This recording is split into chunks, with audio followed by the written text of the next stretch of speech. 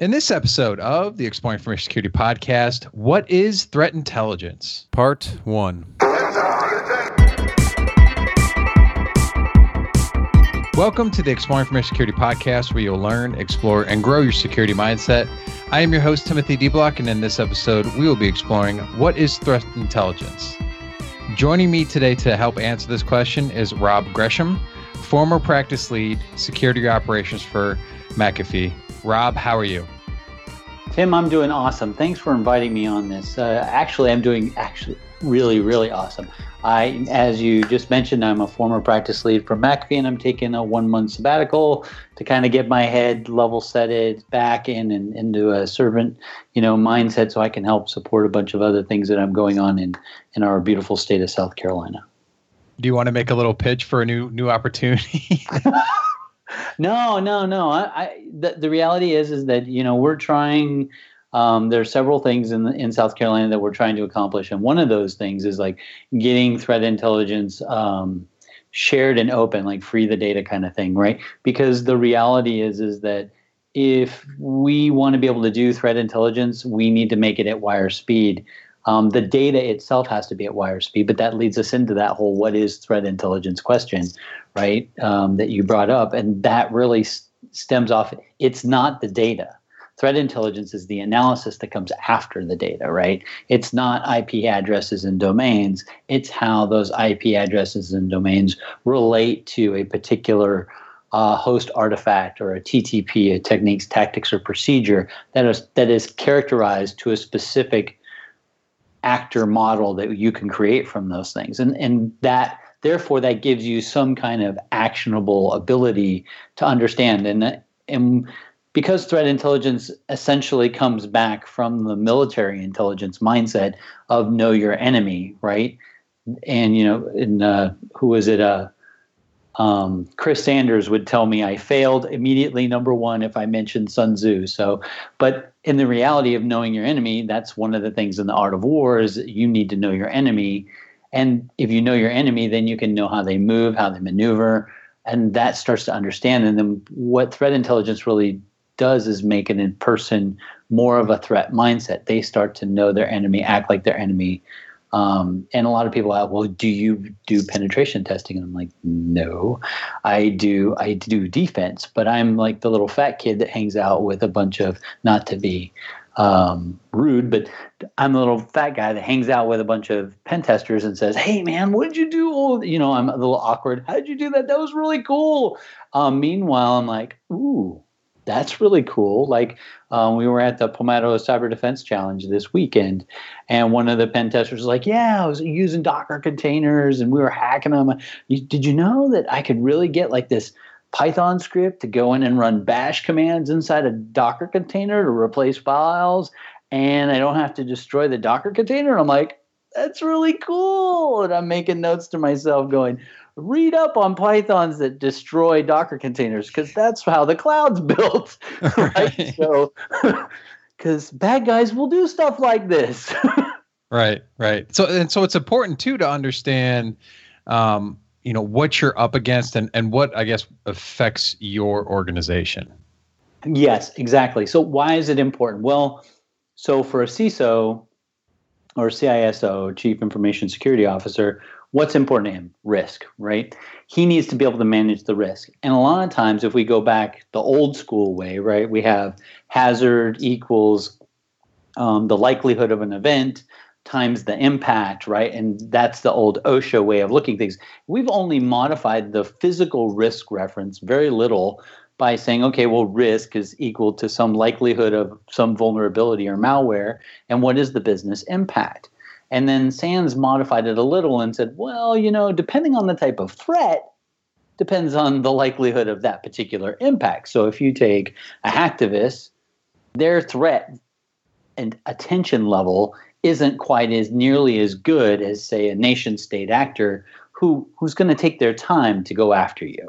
They're going to do all their reconnaissance. They're going to go through all the steps. They're going to spend the deep, dark time to be able to go after you. And so when you look at that from that perspective, you have the threat, you have the likelihood of a vulnerability or malware, and then you have impact.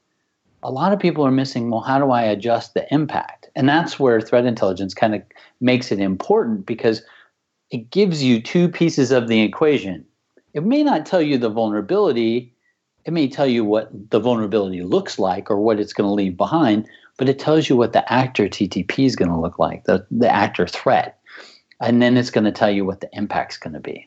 For example, hacktivists, what do they like to do? They like to brag about what they're doing, right? They want you to know that they did it, right? The second thing is they want to stop your availability, whatever it is. They don't necessarily go in to destroy your data. That's another nation state actor. But they want to just stop and show how proud they were for a time period and show how they had your stuff, right? Or give your stuff away. Maybe give your information to WikiLeaks or something along the lines. That's the kind of thing that they want to do, right?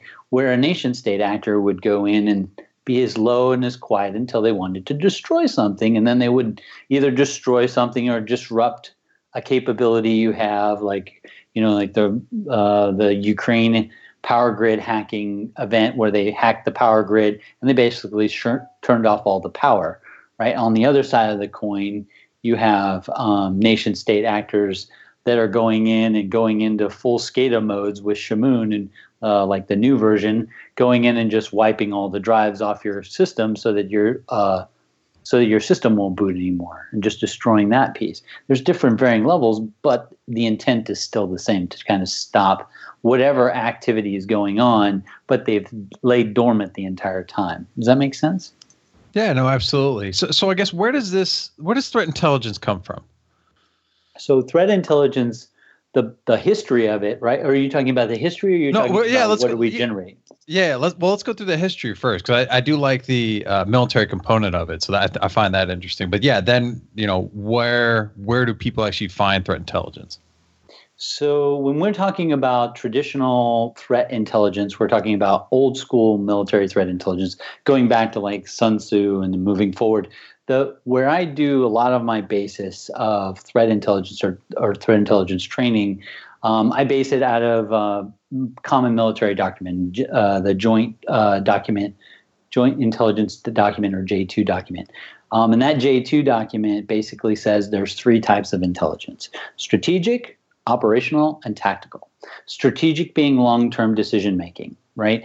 You're 1 to 2 years out, 6 months out, could be as far out as 5 years out, and you're trying to make a decision, like whether it's a procurement decision or it's a long-term vision of how you're going to run your security program, whatever the case may be. And this is really tied to a CISO. So when you give a CISO, like, say, I don't know, the APT1 report, does he care what's in that report?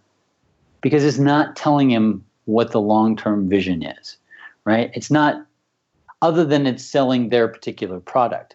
But when you look at like the Verizon data breach report, that's a long-term CISO vision report. It's telling you, here are the current trends, these are the things that have happened over the last year, and this is, maybe where we think the new priorities will go.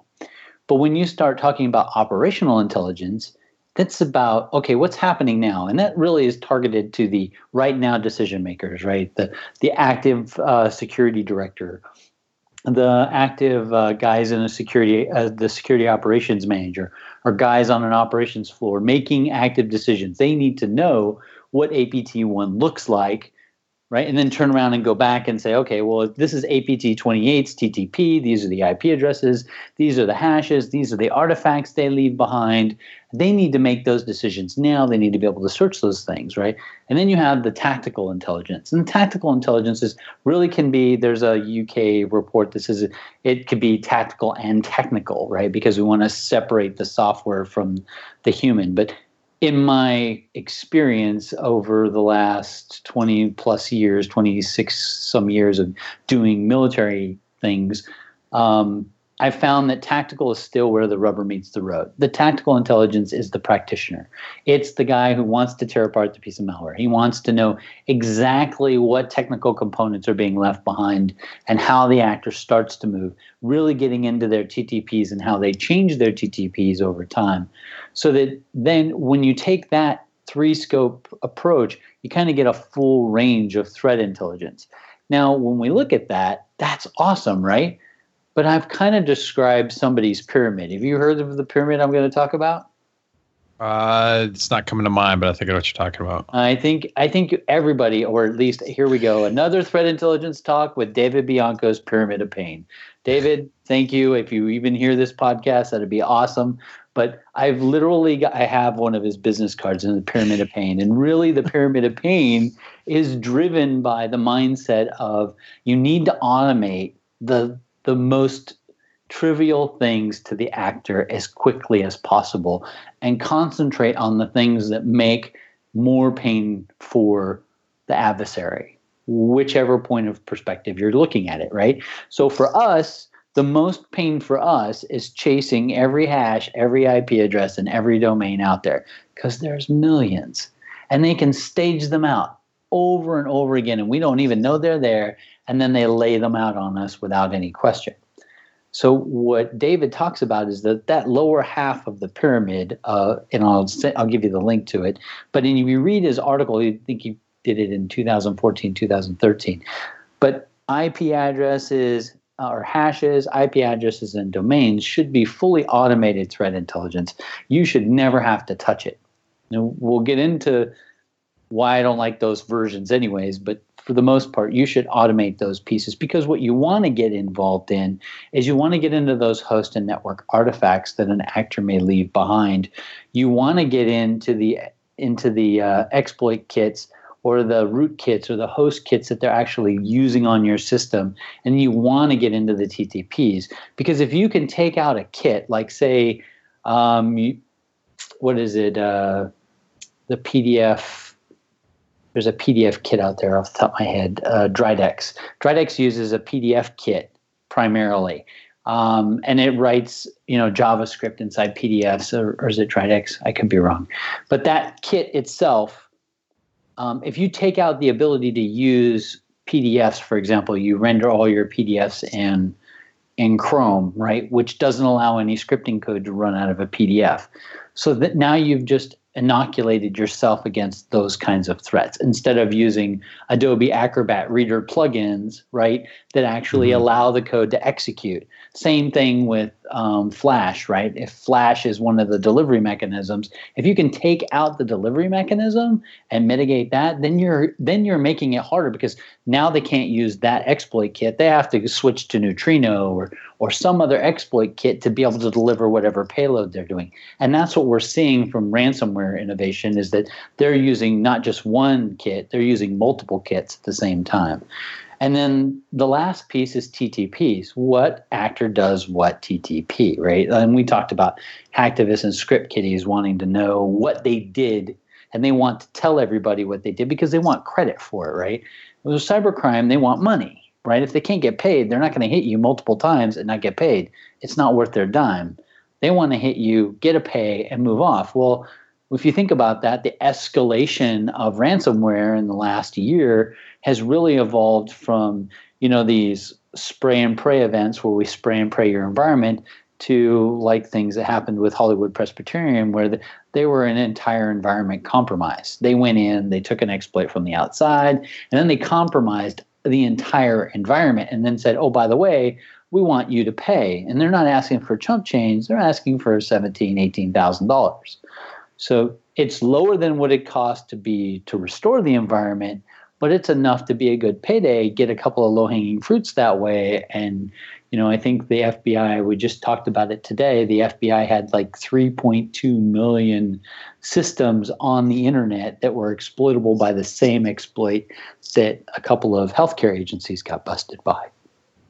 Right. And that, that kind of TTP leads back to what we need to focus in on, right? And where does threat intelligence, so we go back to, that's kind of a history and an overview of what we're looking at threat intelligence. But then if you want to go back and say, where does this come from? Well, this comes from not only the businesses, it comes from vendors, it comes from individual users, but there's another two types of threat intelligence, right? Other than the traditional strategic, operational, and tactical. There's external threat intelligence, and then there's internal threat intelligence. And this one's kind of a new one because I think it's kind of cool because I was thinking about this and I was like, how do I tell people that they need to focus more on their internal threat intelligence while minimizing their dependency on external threat intelligence? And I couldn't really find a good analogy until recently. I just got one, and I'll throw it on you and see what you think about it. Okay. But when we talk about external threat intelligence, it is the equivalent of, say, me going to Nashville and checking out Nashville scene and looking at all the crime syndicates and how the actors move around, how the gangs move, how the crime moves, and then turning around and seeing how the police do their security mechanisms, and then going back to Charleston and saying, okay, this is how we're going to implement our, not guessing, not modifying, but saying we're going to take those exact indicators, those exact types of threats, and those exact defensive mechanisms, and I'm going to put them in Charleston. I'm going to employ them the same way Nashville does. Would you do that? No. Right? No, you wouldn't. That's exactly the reason why. As you look at it, you go, you're crazy, because that's not, how does that even equate? But everybody takes threat intelligence from a global view, from some feed, right? And puts it into their SIM and expects the same exact result, that it's tuned for them, that it'll work for them. And what they find is they get a threat feed that has a lot of noise.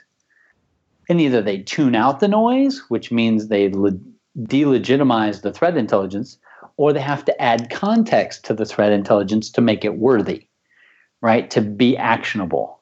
And that's really where I think the problem comes in, is what it is and what we're trying to accomplish is that there's threat intelligence is the analysis and understanding of a threat.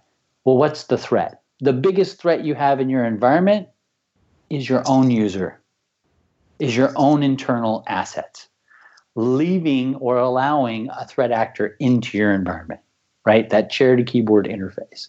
Mm-hmm. So if you're looking at from that threat intelligence standpoint, what threat intelligence is and what it needs to be at the gold star level. It needs to be doing internal threat intelligence, and that leads you to reading documents like from Mike Cloppert and team from Lockheed Martin about the kill chain. It was wonderful that the cyber kill chain and Lockheed Martin got a great thing and got a registered trademark out of it. The bad part is everybody locked in on 7 stages, but the 7 stages weren't half of what was in that document. That document was TTPing, or creating a technique on how to understand an adversary through multiple effects, and then how to have courses of actions to approach that defense. Right? And most people didn't take the defense part of it out, but they love the kill chain. Oh, I can stop them at one of 7 stages. That was great, but when you get to exploitation, to installation, to command and control, to actions on the objective, those stages, there's 10 more other domains up under those, as MITRE's approved with the MITRE attack model, the adversaries, techniques, tactics, and common knowledge model, which is more about actor TTPs, is that there's 10 other different ways to even do that. And we're talking about persistence. We're talking about, how do we do installation of malware? How are we doing lateral movement? How we do collection? All these other fun things that they're doing, exfiltration. And that's when you're like, okay, so intelligence, having intelligence is one thing, right? Understanding your threat is another. Creating actionable threat intelligence is what you need to get to. So a lot of times when we're talking about strategic intelligence, what is strategic intelligence? Strategic intelligence enables the audience, right, to make a decision or to guide a decision. For example, I would say strategic intelligence for a business buying procedure for a CISO. What is 87% of all your vulnerabilities? Where do they come from? Right? When you look at it statistically, all your vulnerabilities are coming from files, malicious websites, malicious emails, linked back to malicious websites that contain malicious files. Those 3 primary vectors, right? So why would you buy a enterprise detection and response, or EDR tool? Why would you spend $2 million on an EDR tool when you're not inspecting HTTPS? Why would you allow the actor, and here's we're going to use a home invasion technique, why would you allow them in the front door into your foyer and then hope that you can use a gun to shoot them every time they come through the front door, when you could just leave them out on the street and then they don't get in the front door. Sure, there's going to be a few guys that are going to get through the front door, but it's not the multitudes that will come in if you leave the front door wide open, right? And that's really when we start making a decision, is if 80% of your vulnerabilities are tied to malicious content traveling into your network from an external point, and you're not doing inspection on the network, you're failing. You need to stop spending your money on bright, shiny objects, and you need to focus back on your network. Because at this day and age, malware has to communicate. Malware doesn't walk into your office. Malware gets delivered to you on a silver platter through your email or through a web browser, right? That's really how it gets into your environment. The actors aren't running around, or at least the actors that we have, only penetration people are dropping USB devices in your parking lot and getting you that way, right? Right. Yeah. So this all goes back to, it's what it sounds like, is it all goes back to logging or, having some kind of security operations center. Well, one of the things that I was trying to champion was on the small business to medium business to large business. Not everybody's going to have a security operations center, right? Right.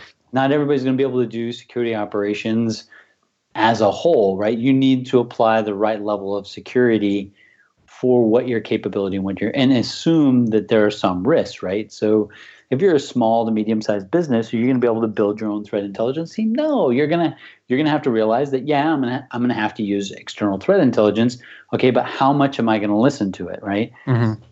But I am going to have to pay attention to, I put this AV product on, or antivirus product on my environment. I need to make sure it stays up to date, or I need to patch all my systems, right? I need to do some basic things, right? I need to have backups.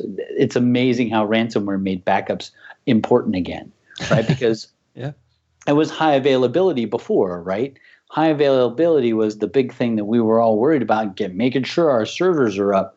Well, we assumed that if we built high availability, well, all we need is a tape backup. Well, that's okay, but that's not everything. Or maybe a disk-to-disk backup.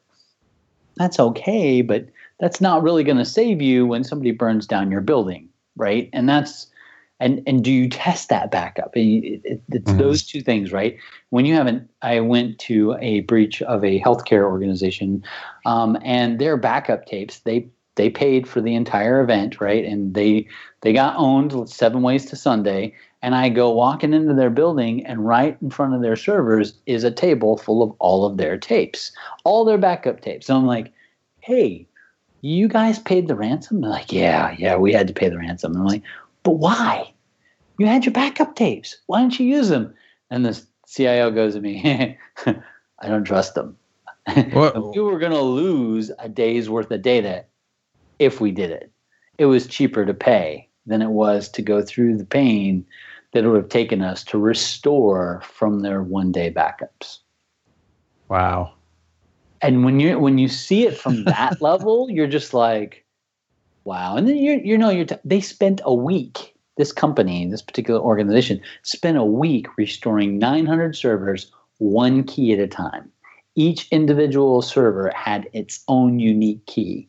So they had to go and log into that server, set up the decrypt key, run the commands, and get the system to decrypt everything, then reboot it, then validate everything was working, right? Ensure the EPHI was there, right? Or the lack of EPHI was there. Make sure it wasn't modified, blah, blah, blah.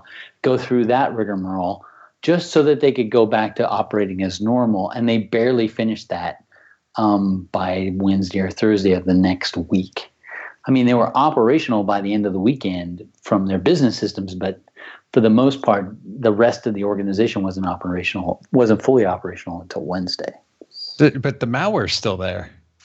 No, the malware was and wasn't. This particular actor they used an external exploit. They pivoted into the external exploit. Then they ran Mimikatz. They dropped the credentials off the server that they were on.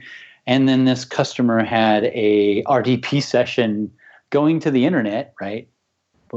we call epic fail here, right? I'm rubbing my head very vigorously right now. Right. And then they just logged right in. They dropped all the executables. They ran and logged in and dropped all the executables they needed into System 32 of every box they had. They had admin rights.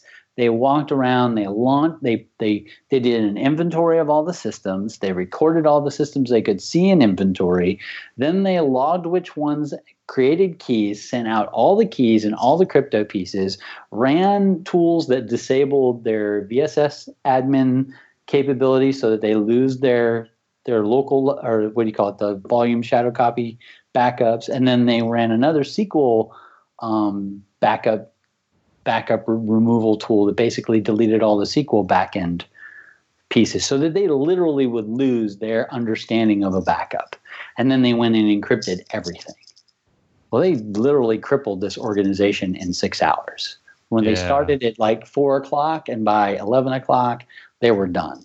And they couldn't stop it because the guys that were on the ground, they didn't know what they were dealing with. This was a one CIO and two pseudo security guys, right? That have one network guy, one AD guy trying to run the security operation for this particular organization.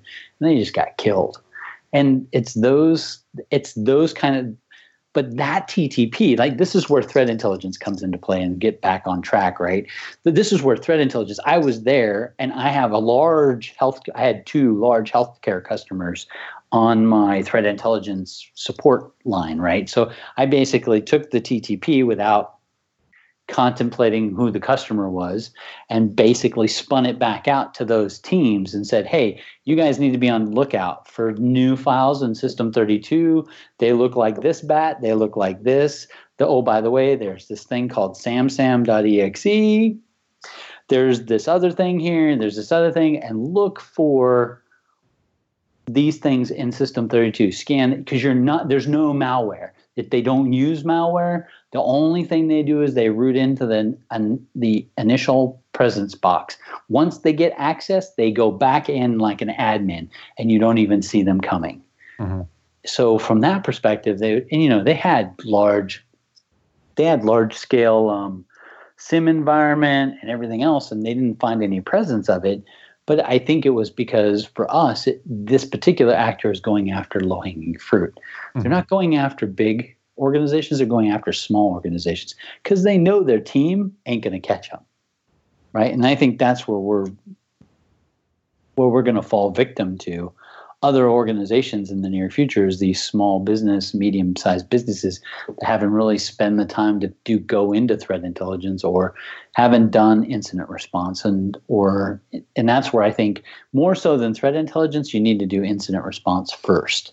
Mm-hmm. Once you start learning how to respond, then you decide whether, well, do I want to do forensics or do I not want to do forensics, right? Am I going to play whack-a-mole? Because in order to get to a threat intelligence space, you have to be doing forensics of some type, right? Whether it's triage forensics or regular full-on, tearing the disk down forensics, full-on e-discovery forensics. And then from that, you got to have somebody who does reverse engineering to some point to get to true threat intelligence, because not only is it what happens to the system, your host base and network artifacts, but it's also what does that malware do, right? What is it tied to? Tear the malware apart, and how is that malware related to the 20 other samples you've seen in the last week? That's where we start to tie in the TTPs, so the techniques, tactics, and procedures to a like APT or like cybercrime, like FireEye's picking up the new Fin 1, Fin 2, Fin 3, Fin 6 actor monikers, because the APT ones aren't working anymore. Right. Because they're just not, they're not tracking on those. They're using, they've gotten smart and they said, oh, well, you're tracking our military movements, so we'll just use cybercrime and pivot through cybercrime and buy their resources when we need them, when we have an ability to do something. And that will do it for part 1. Hopefully you learned something. Feedback is welcome at timothy.dblock@gmail.com or on Twitter @TimothyDblock. Show notes can be found at timothydblock.com/EIS. If you enjoyed the show, share it with others and rate it on iTunes. Have a good one.